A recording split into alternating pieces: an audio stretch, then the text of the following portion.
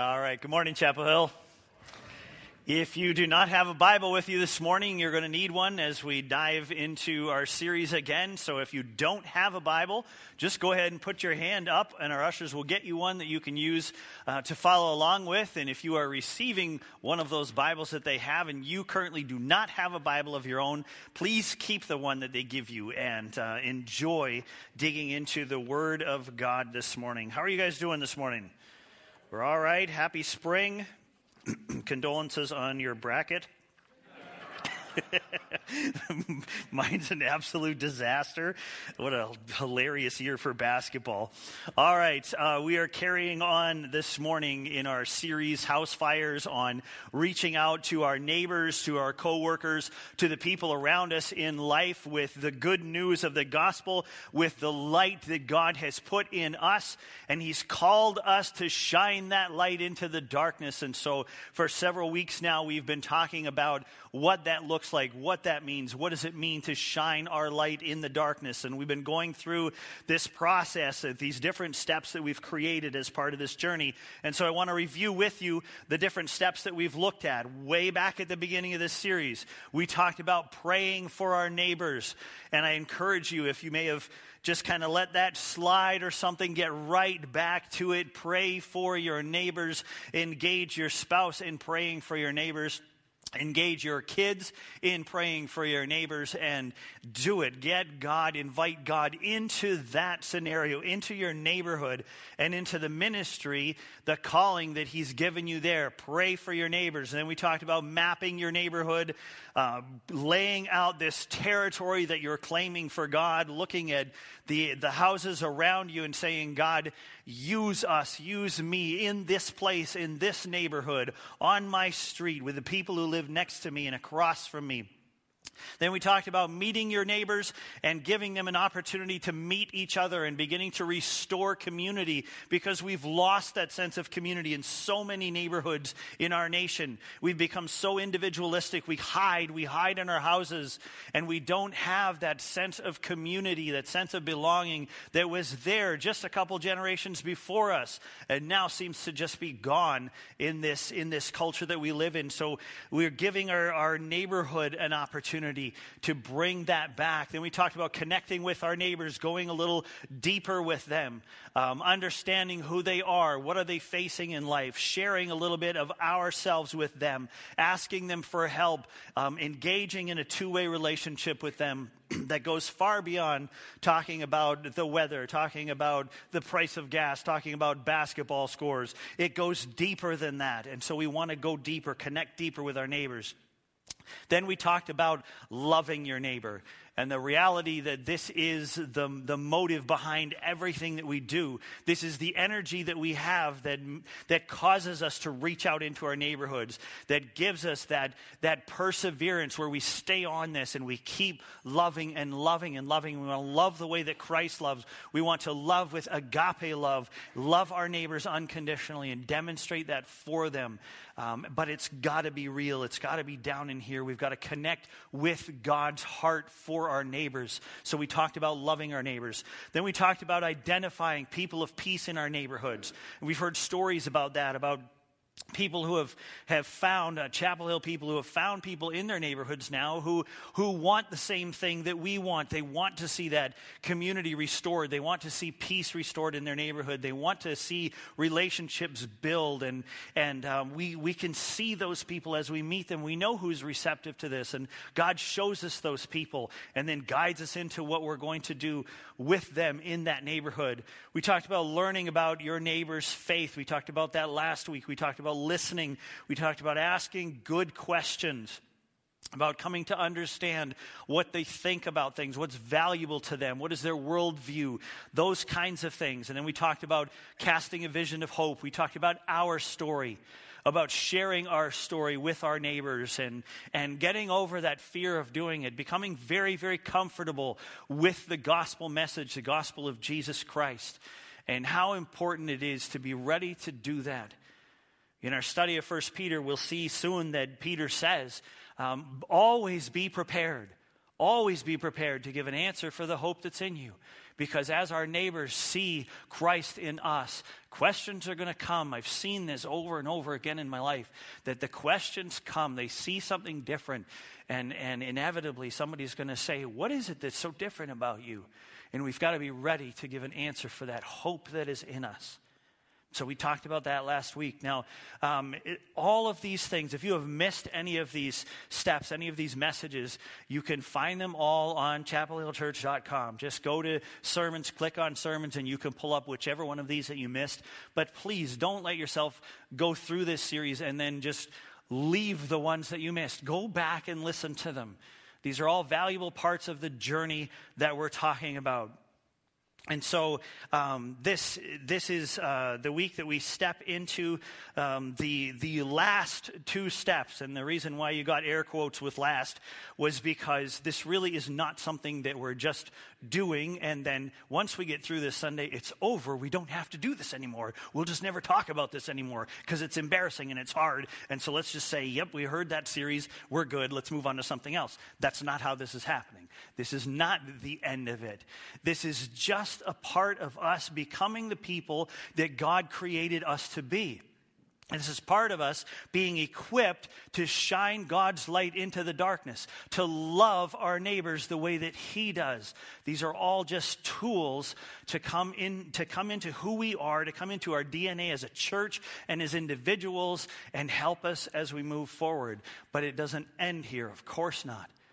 We are constantly presented with opportunities to be a light in this world. And this is just part of an equipping process. So we're going to move this morning into steps 9 and 10. And last week, if you forgive me, I said we were doing last week steps 8 and 9. I believe that's just my own confusion when I made the slides. I knew what was going on in my head, but I got down to the end of the previous week, and I was already working on the message for today, and I was focused on the last point on step 10. And so when I made the slides for last week, I was like, okay, well, I only have one left, so it's steps 8 and 9, so that's why the confusion last week. We did 7 and 8 last week. We're doing 9 and 10 this week, and you can correct me later if that's wrong. But step 9 is invite your neighbor. I want to talk about inviting your neighbor this morning. I want to talk about entering into the model that Jesus established for us. He lived this out. The ministry of Jesus when he was on this earth was very much a come and see ministry. That was the model that he gave. He invited people to come and see. And boy, did they get to see. They got to see all kinds of things. They got to see God's power demonstrated. They got to see miracles, healings, even raising someone from the dead. They got to see these amazing things about God's power. And they got to see God's love demonstrated very clearly by Jesus, by his disciples, by his followers. They were invited to come and see God's power, to come and see God's love. And this is the same kind of thing that we model by inviting people as well. We invite the people around us to come and see God's power at work in our lives, at work in this world. To come and see God's love demonstrated by us, demonstrated by our church, demonstrated by our family, by our brothers and sisters, by the body of Christ. Come and see God's love and power. And so I want to talk about some different ways that we can view this in terms of inviting our neighbors. And first of all, I want to look at inviting your neighbors simply to come and see your life. We're called to invite our neighbors to come and see our lives.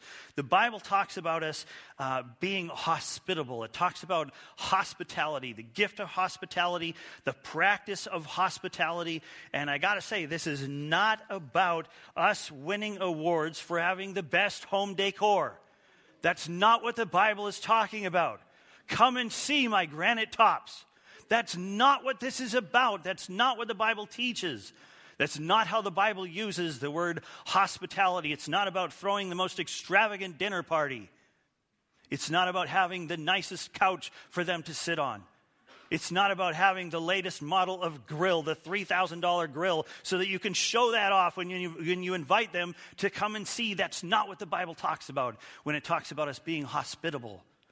Hospitality simply means that you have the capacity, and you do, don't argue back when I say this, you have the capacity to invite people into your life.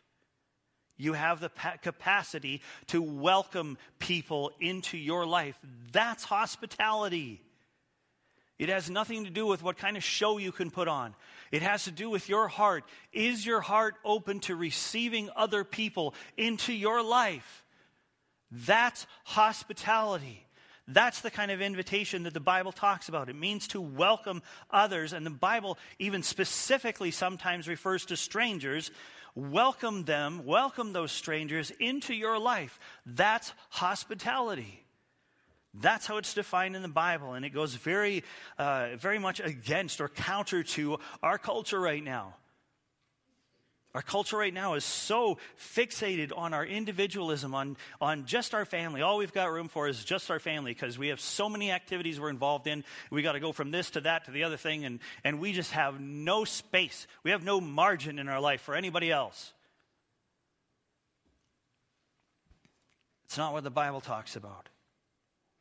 And when we talk about inviting people to come and see our lives, this is the difference between telling someone about the treasure that we have received and inviting someone to see the treasure that we have received, to see Jesus Christ, to see God's Spirit living in and through us, to experience God's power and God's love in our lives.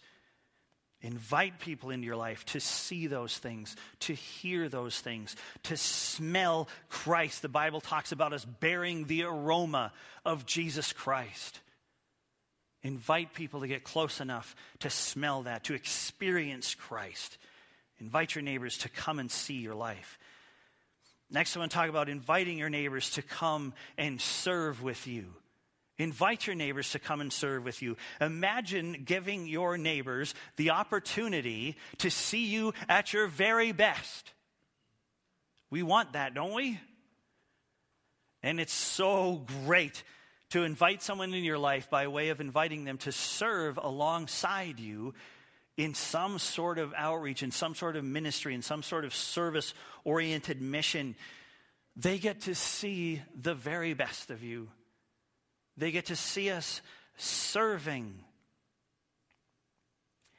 So here's a hard question. Why is it that we only serve with church people? Why do we do that? I think we have to answer that question. That's why I want to invite you this morning to invite your neighbor, to invite your coworker, to invite your friend into serving with you. Let them be introduced to you and what's important to you by serving with you.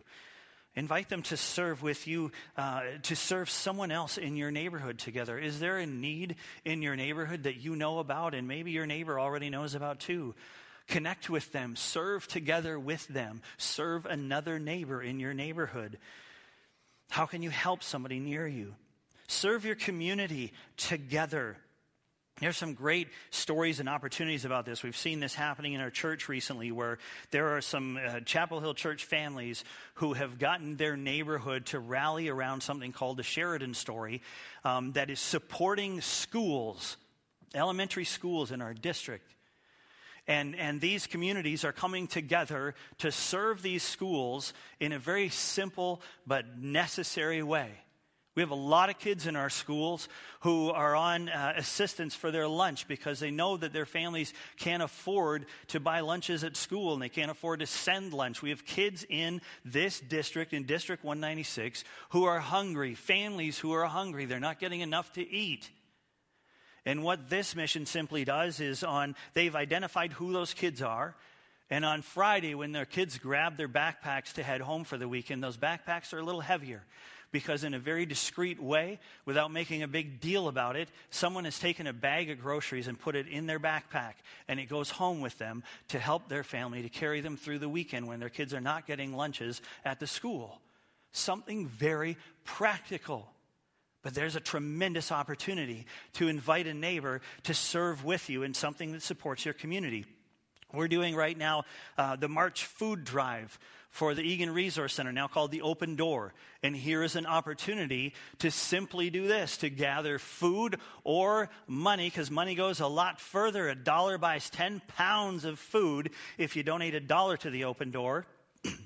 We are doing this as a church. You've seen it out in the hall back here. There are boxes there and a big banner to tell you how you can get involved in this. Here is a simple way to connect with your neighbor in a way to serve. To say, listen, there are people in Egan that aren't getting enough to eat, and we want to support the food shelf. Would you support it with us? Introduce them to that. Talk to them about that. And then gather as much food, as much cash as you can, and put it in Peter's box. Because he loves pie. And he needs a pie in the face, and he needs to win this contest. So put it in Peter's box. Grab the envelopes, fill them with cash, put them in the slot by the office, and let's just do what's right and get Peter. All right. Lead your neighborhood, Chapel Hill, into serving a cause that's there, a cause that matters in this area. One of those opportunities that we have is something called Source, and it's you've seen it advertised in the bulletin. There's information on the slat board about it. Coming up on April 9th, we're having a conference, a seminar here in Chapel Hill Church that we're trying to invite as many people as possible to. You know what it's about? It's about anti-trafficking. It's about sex trafficking in this area. And you go, okay, well, that's not this area. That's South Minneapolis. That's Lake Street. That's a problem that's not here in Egan, is it? It is. And we need to be very, very much aware of what's happening right here in our community. Because right here in our community, young women and young men, boys, are being forced into sex trafficking. They're being pulled from our communities and forced into sex trafficking. And you want to know the other thing that I've discovered? I've been kind of following this a little bit recently and learning as much as I can. I was at a great meeting that District 196 put on where they shared a little bit of this with the District 196 leaders and with local pastors. Here is one of the other really frightening things. Guess where the clientele for this horrible industry comes from? The suburbs. They come from right here. And folks, we've got to be aware of this. And not just aware, but we've got to move and do something about this horrible, horrible disease that has infected our country. And so on April 9th, there's a conference going on where you have an opportunity to be informed as to what's going on. The local police will be here to talk about their experiences, and I've heard a lot of that, and it is terrifying. And then there will be survivors that will come in and share their testimony, and there will be people from agencies that are working here, organizations that are working here to change what's going on, to rescue young people that are being caught in this and severely abused by this. And so there's more information about that on the slat board in your bulletin. I also have these little cards on my person that you can hand to a neighbor and say, hey, would you come with me to this? And let's do something about what's going on in our community. Bring them along to learn what's happening in our community. There are lots of opportunities to do this. Invite someone to a Feed My Starving Children event with you. Bring your neighbors, bring your coworkers, bring your friends. Invite them into the Union Gospel Mission Thanksgiving food drive that we do here. Deliver bags to the homes in your neighborhood. Meet your neighbors and invite them to participate in that with you. There's opportunities with Amnion. There's opportunities with Dakota Woodlands and Darts. There's opportunity with Arrive Ministries where we support refugee families that are coming into the Twin Cities. And this past Tuesday, I had the privilege of being at an informational meeting for local church leaders where we talked about just the scenario. What's going on? How do we respond to this? How do we overcome this fear now that's grown about refugees and how absurd that is? How do we overcome all that? How do we respond? And we're connected with a great resource in Arrive Ministries to do that. You can invite your neighbors or your coworkers or friends into sharing a piece of the garden out here with you. Take a plot and get them to grow it with you, to take care of it with you as we raise food, grow food for our local food shelf and help to feed the hungry here. There are lots of opportunities, and they keep coming up in the bulletin, on our website, in the outreach newsletter that you get. They're all around you. Invite your neighbors to come and serve with you. Then I want to talk about this one. Invite your neighbors to study with you. I am absolutely blown away by the incredible stories I'm hearing about Bible studies that are popping up at workplaces, in neighborhoods. Heard about one this past week where one of our members has started one at work and it has really picked up steam, and he was able recently to broadcast it to his entire company that there's this Bible study happening. He got permission to do that. And now there are more people joining it, and not just people that are well-versed in the Bible going, yes, I want to know more, but people who don't know much at all about the Bible are now coming to study together in a group setting where they're learning together. I'm hearing about Bible studies that are popping up in neighborhoods. You're going to hear about one later on, a story of what's happening there. There's so much going on. Invite somebody to see Jesus Christ, to meet Jesus Christ in the Bible. You can start with something like the book of John. That's a great way to start with people, letting them see the life of Christ, letting them hear his teachings from the Bible and experience who he is there. There are lots of helpful options online. There are lots of helpful options at Lifeway, at the bookstore in Burnsville. There's lots of options in our library of things that you can study together. But invite them to study with you. And then I want to just encourage you to invite your neighbors to pray with you. Invite them to pray with you for someone else. Maybe that's someone in the neighborhood who is struggling. Invite them to pray with you. Ask them to pray for you and the things that you're facing. Ask them to pray for something that's happening around you, for cancer or for hunger or something like that. Ask them to pray for your kids with you.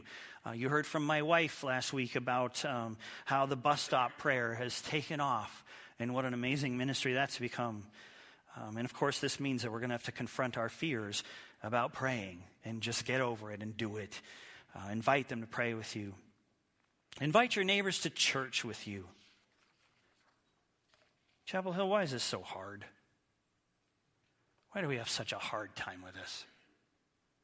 Why is it that only 2% of church people actually invite somebody to come to church? It's sad, but I wonder then how convinced we are of the value of our church. Do we compare church to a concert or a play or a movie or a sporting event and then come up with the excuse, well, they have better things to do with their time? Why is this so hard? Think about your reasons for inviting them to church or not inviting them to church. And remember, we talked about the assumptions that we make. We talked about all that data of how many millions of people in our country are just waiting to be invited to church. Coming up, obviously, next weekend is the Easter focus. And in your bulletin, you have a little come join us card in there that you can use to give to one of your neighbors. If you need more of those, we have plenty more of those that you can take. Do use that. Take that opportunity to invite them to come. Easter is one of those safe times. They know that people are going to church on Easter. Invite them to come and experience our Easter service with us. And just a word on that, be patient. Don't give up if they don't accept your first invitation. Don't just give up. Let them see that this is important to you by persevering, by asking again sometime. And if they say no then, by asking again another time. But I heard a great story this week recently about somebody who tried and there was no response for the longest time. And years later, all of a sudden this family's there. They came to church, and how God can change the negative responses. And finally, invite your neighbors to follow Jesus with you. They will never receive a more hopeful or meaningful invitation than that one. Jesus invited you to follow him. And he then called you and equipped you. He called us to invite others to join us in following him. And we need perspective. We need some perspective so that this doesn't get just labeled as some religious obligation again. We need to understand what it is that we're doing. What are we inviting people to? What are we not inviting them to? We're not inviting them to an event. We're not inviting them to entertainment. We're not inviting them to another thing to add to their calendar. We're not inviting them to meet our weird friends from church. We're not inviting them to experience something that will make them uncomfortable and feel awkward and probably more us than them. That's not what we're inviting them to. We're inviting them to experience unconditional love, to find hope, to hear truth, to find peace, to become a part of an eternal family, to discover forgiveness, to be set free from shame and guilt, to find purpose and meaning in life, to become a light in the darkness themselves. That's what we're inviting them to. We're inviting people to meet God. The problem here is that we often forget that this is our story. We were once invited to the same thing, to see the treasure that God has waiting for us, and he is waiting for them. What will you invite your neighbor to? Step 10 then is guide your neighbor. Guide your neighbor to Jesus. The mission of Chapel Hill Church is to guide people into a flourishing, contagious relationship with Jesus Christ. That is our stated mission, and we believe that to be true. That's what we signed on for. This is what it means to be light in the darkness, to guide people to the one true source of light in this dark world. I want to look at that for just a minute, at what it means to guide people into a flourishing, contagious relationship with Jesus Christ. What does it mean to guide someone? It means to show someone else the way. It means to have an influence on someone else and the direction that they're going. It's as simple as that. And God gives us opportunities every day to do this. No matter where people are at in their spiritual walk, in their faith, no matter how far they are from God or how close they are to God, God gives us an opportunity to move them closer. And those opportunities are around us every day. And we have to understand that to guide is different from sitting in an info desk. We're not called to dispense information. We're called to guide. This is not simply about telling someone where the answer is found or even what the answer is. This is about guiding them on a journey to discover who God is and what it's like to be a follower of Jesus Christ. This is not about reaching that one-time point where you give someone else some information and they receive that information, hopefully favorably, and your work is done. Because that I've just described is planting seeds. Turn to Matthew chapter 13. I want us to look real quickly at a very familiar parable that Jesus told about a farmer and some seeds that he sows. Matthew chapter 13, beginning at verse 1, we'll read two sections in here. But I want us to focus on something that has been different for me recently. I've typically focused on the soil and, it's all about whether or not their heart is hardened and all that kind of stuff, right? I want us to focus, as we read it this time, on the seed. I want us to focus on what kind of danger, what kind of peril the seed, the gospel, is in this parable. Matthew chapter 13, beginning at verse 1.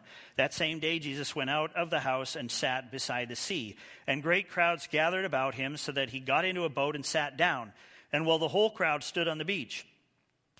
And he told them many things in parables, saying, a sower went out to sow. And as he sowed, some seeds fell along the path, and the birds came and devoured them.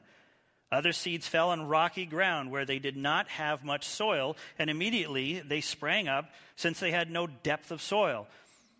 But when the sun rose, they were scorched, and since they had no root, they withered away. Other seeds fell among thorns, and the thorns grew up and choked them. Other seeds fell on good soil and produced grain, some 100-fold, some 60, some 30. He who has ears, let him hear. Turn to verse 18. He's going to explain it now. Jesus says, hear then the parable of the sower. When anyone hears the word of the kingdom and does not understand it, the evil one comes and snatches away what has been sown in his heart. This is what was sown along the path. As for what was sown on rocky ground, this is the one who hears the word and immediately receives it with joy. Yet he has no root in himself, but endures for a while. And when tribulation or persecution arises on account of the word, immediately he falls away. As for what was sown among thorns, this is the one who hears the word, but the cares of the world and the deceitfulness of riches choke the word, and it proves unfruitful. As for what was sown on good soil, this is the one who hears the word and understands it. He indeed bears fruit and yields, in one case 100-fold, in another 60, and in another 30. You may have heard this parable several times in your life. I know I have. I certainly have. How often have you considered the risk that the seeds are at in this story? In the church, in our culture, it seems that the most important thing, or maybe the only thing in a lot of cases, is broadcasting the seed. And then the work of the church is done. This is not what Jesus modeled. It's not what he modeled. Jesus invested his life in his disciples. He saw the risk. He guided them during his whole time in ministry. He guided those disciples for 3 years. This was not a hit-and-run interaction with them. He guided them. The gospel of Jesus Christ needs this perspective, the one that Jesus presented us with. Not a one-time exchange of information. A realization that the gospel will be at risk for everyone who hears it. The world needs guides. Guides. Jesus said in Matthew 28:19, he said, "Go therefore and make disciples." God's looking for people who hear, are transformed, and go on to become disciple makers themselves as they have become disciples and have been guided. And we are those people, Chapel Hill. Back way up to when Jesus started with his disciples. Back in Matthew chapter 4, verse 19, Jesus says to Peter and Andrew, "Follow me, and I will make you fishers of men." That was his goal from the start, to make his disciples fishers of men. And Jesus had to show them then how to do what he was calling them to do, and he did. He laid his life down for them. He showed them. He guided them into what it was to be disciple makers. Paul refers to us as ambassadors. That's not a one-time assignment. That's a calling. We represent somewhere else. We represent the kingdom of heaven. And ambassadors don't just stop in another country and deliver a message and leave. That's not what an ambassador does. They live there. They stay. Their lives represent the place that they come from. And we are called ambassadors. It's the same with making disciples. We represent the kingdom of God. We guide with our lives. We shine the light in an ongoing, daily, life-filled way. And good and bad. Good and bad. Jesus told his disciples more than once how hard this could be, how much this could cost them. Luke 14:33, listen to Jesus' words. I don't think this is one of your favorite verses.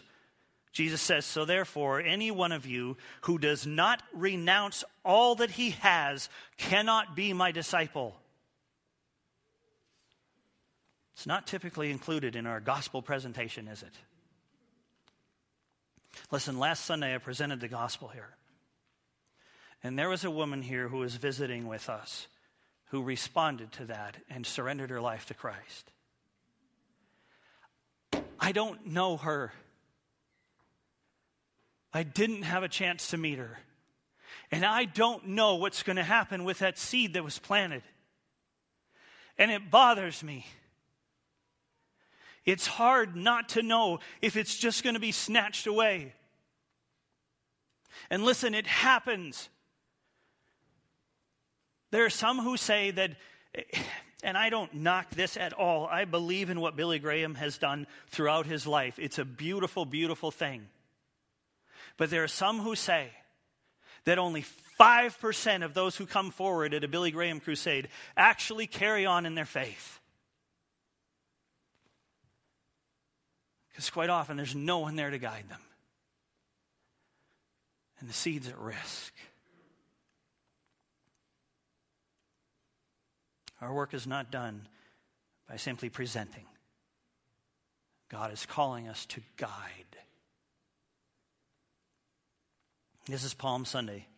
I struggled with that a while back as I was looking at this Sunday and going, typically I focus on the Palm Sunday story and I preach a Palm Sunday sermon, and so far this has not been a Palm Sunday sermon.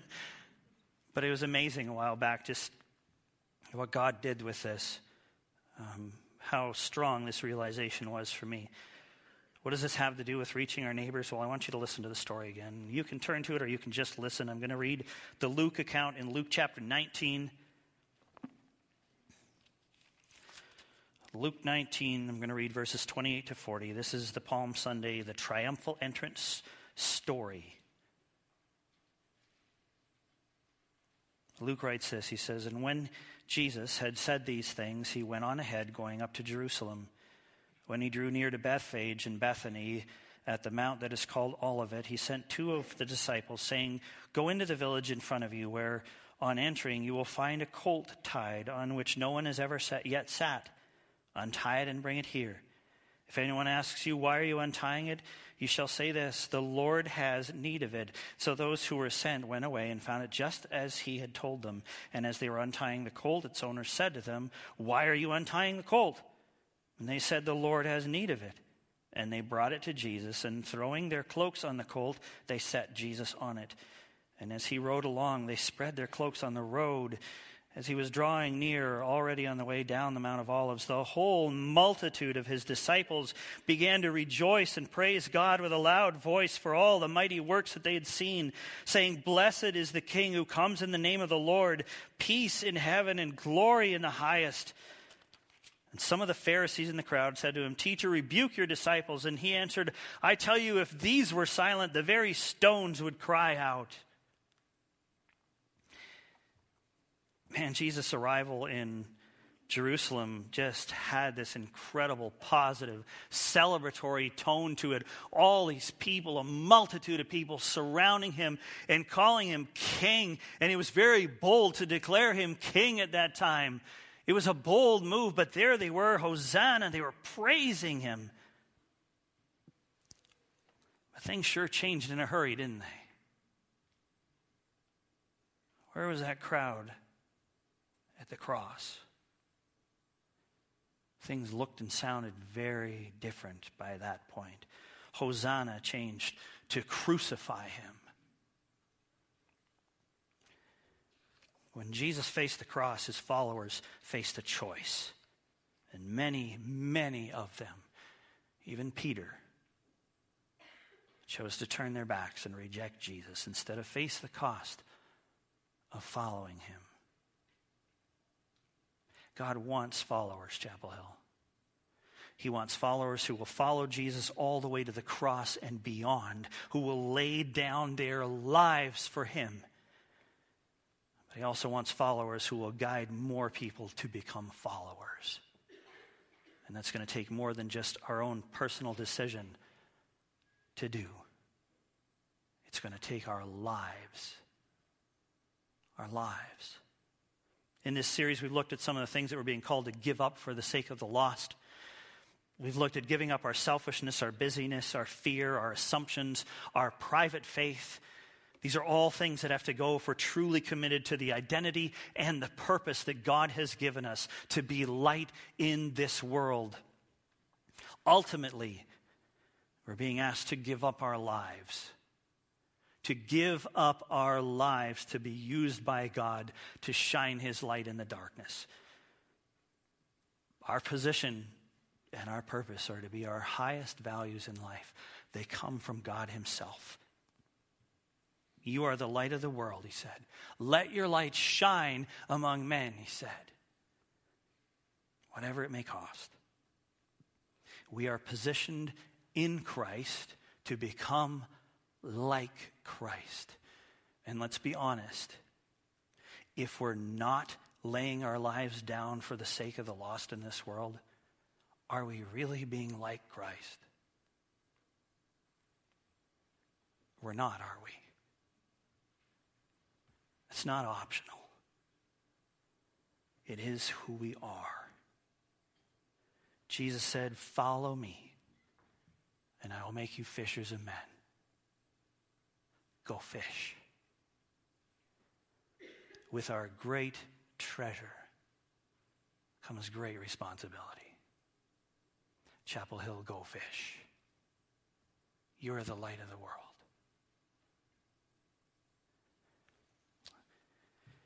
I want to remind you of our Good Friday service coming up. And I also want to remind you of something else. Friday at 7, be here for our Good Friday service. Again, it's going to be a great time of reflection like it usually is on what Christ did for us. I also want to remind you of something that we talked about last week, and it's these little cards. And on these little cards is a simple statement. I was blank, and then God blank.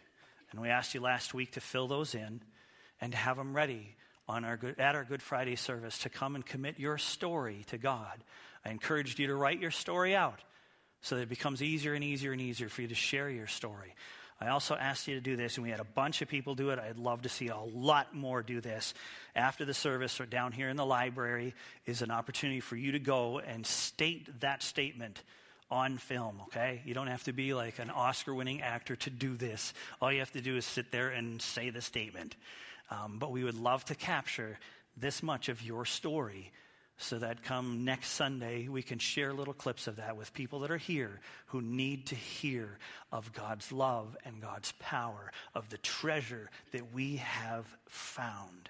So do that after the service. If you haven't done it already, just head back here to the library. It'll just take a minute, make your statement, and then you can go, all right? Be here on Good Friday. Let's have the ushers come forward now, and the worship team as well. Sue and Tyler are going to come and share a beautiful song with us, and Sue's going to share a story as well about what God's doing in her neighborhood and in her. So as they come, let's pray together.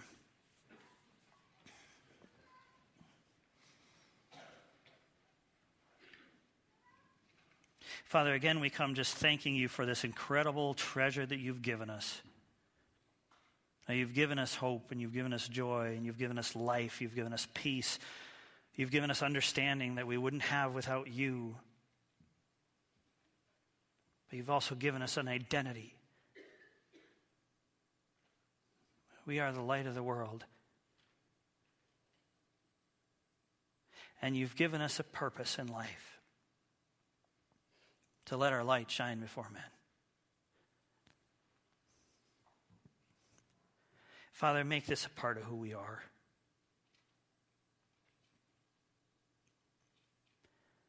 No matter how afraid we are, no matter how insecure, no matter how much we lack confidence or think we don't know enough,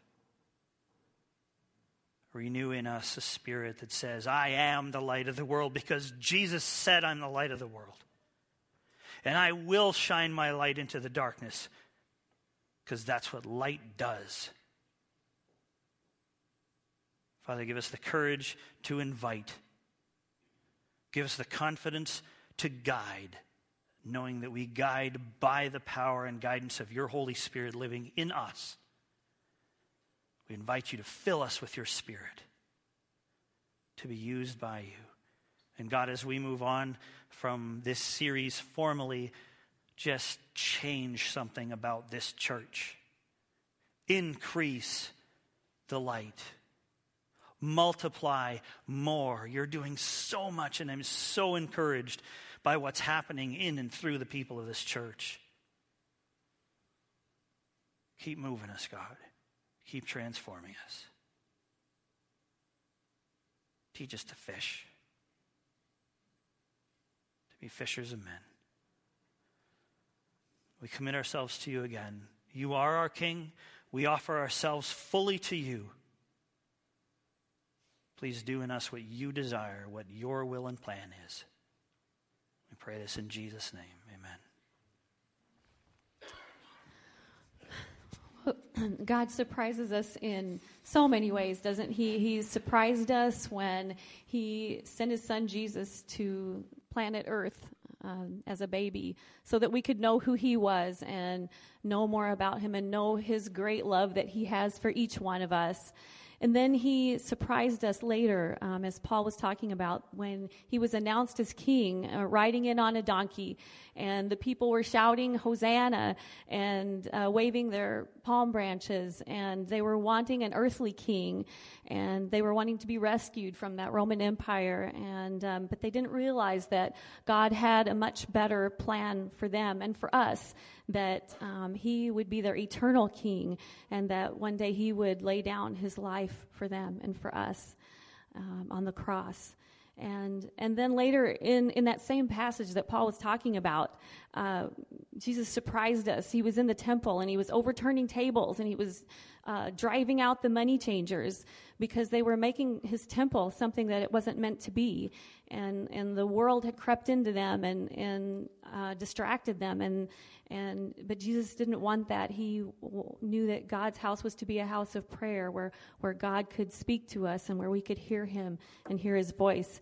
And then later in the Word, God surprises us, and he calls our bodies the temple of the Holy Spirit, because he wants to come and live and dwell in us and have relationship with us.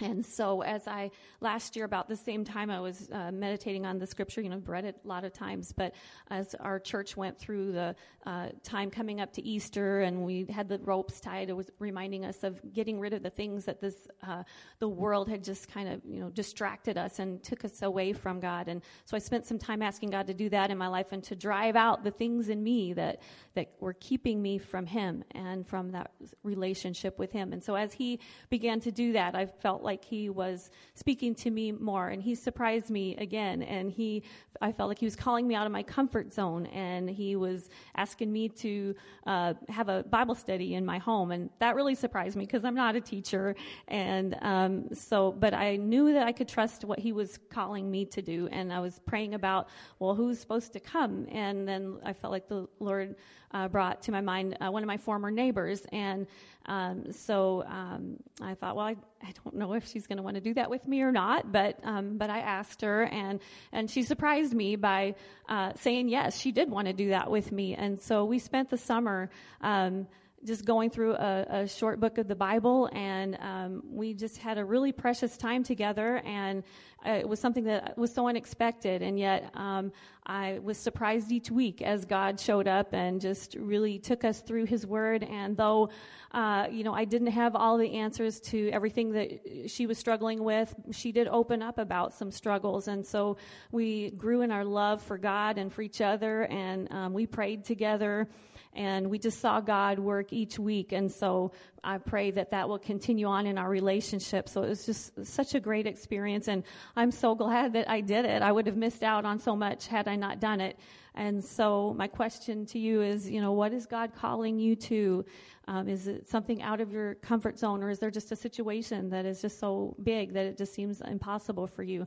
Just encouraging you that you can trust God, and that he will equip you, and he equips all of us, and he'll do wonderful things in us as we obey him and let him have his way in our life. And then just so the last thing is just that, it's not a surprise that someday he is coming, as Paul said, as King of Kings and Lord of Lords. It may be a surprise to some who don't know him, but he's coming, and I pray that we will all be ready when he comes again.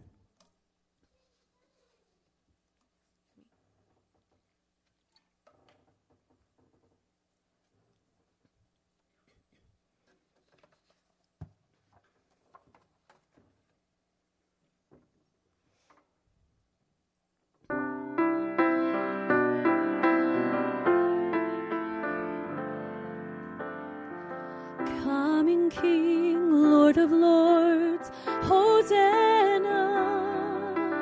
Coming King, Lord of Lords, Hosanna. Drive away the sin and doubt that keep me far from you, and cleanse this holy temple, Lord. I offer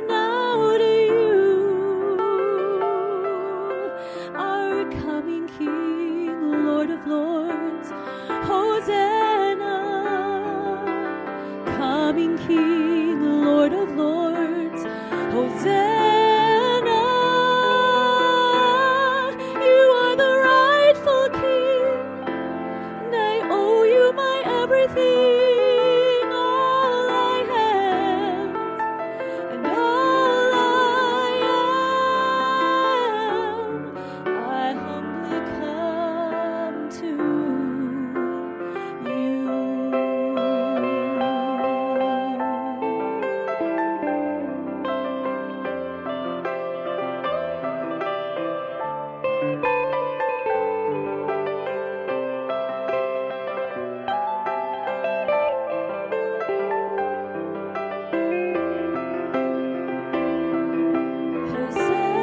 Hosanna, won't you drive away the empty things that keep me far from you, and cleanse this holy temple, Lord.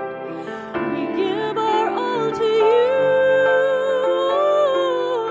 our coming King, Lord of Lords, Hosanna. Coming King, Lord of Lords, Hosanna. You are the rightful King, so I give you my everything, all I have, and all that I am. I humbly come to you, for you are the only King, and yet you gave your everything all for me. Hosanna, Hosanna.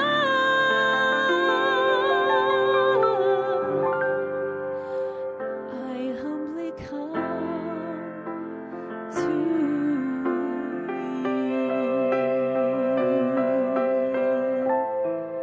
and I give my all to you, my King.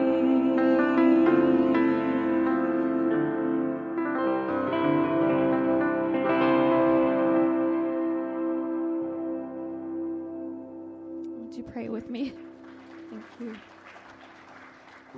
So, Lord, we just come to you right now humbly, Lord, with all that we have and all that we are. And God, we lay it at your feet, and we ask, God, that you would move in us and work in us, God. Let us hear from you. Work in our hearts, work in our families, in our neighborhoods, in our friendships. We just give them to you. And, oh God, we are so grateful that you are our coming King and that you are coming back for us, Lord. And so make us ready for that. And may we live for your will and for your glory until then. In Jesus' name, amen. Grace and Peace, Chapel Hill, you're dismissed. And please remember to come back for our Good Friday service on Friday. You're dismissed. Have a great week.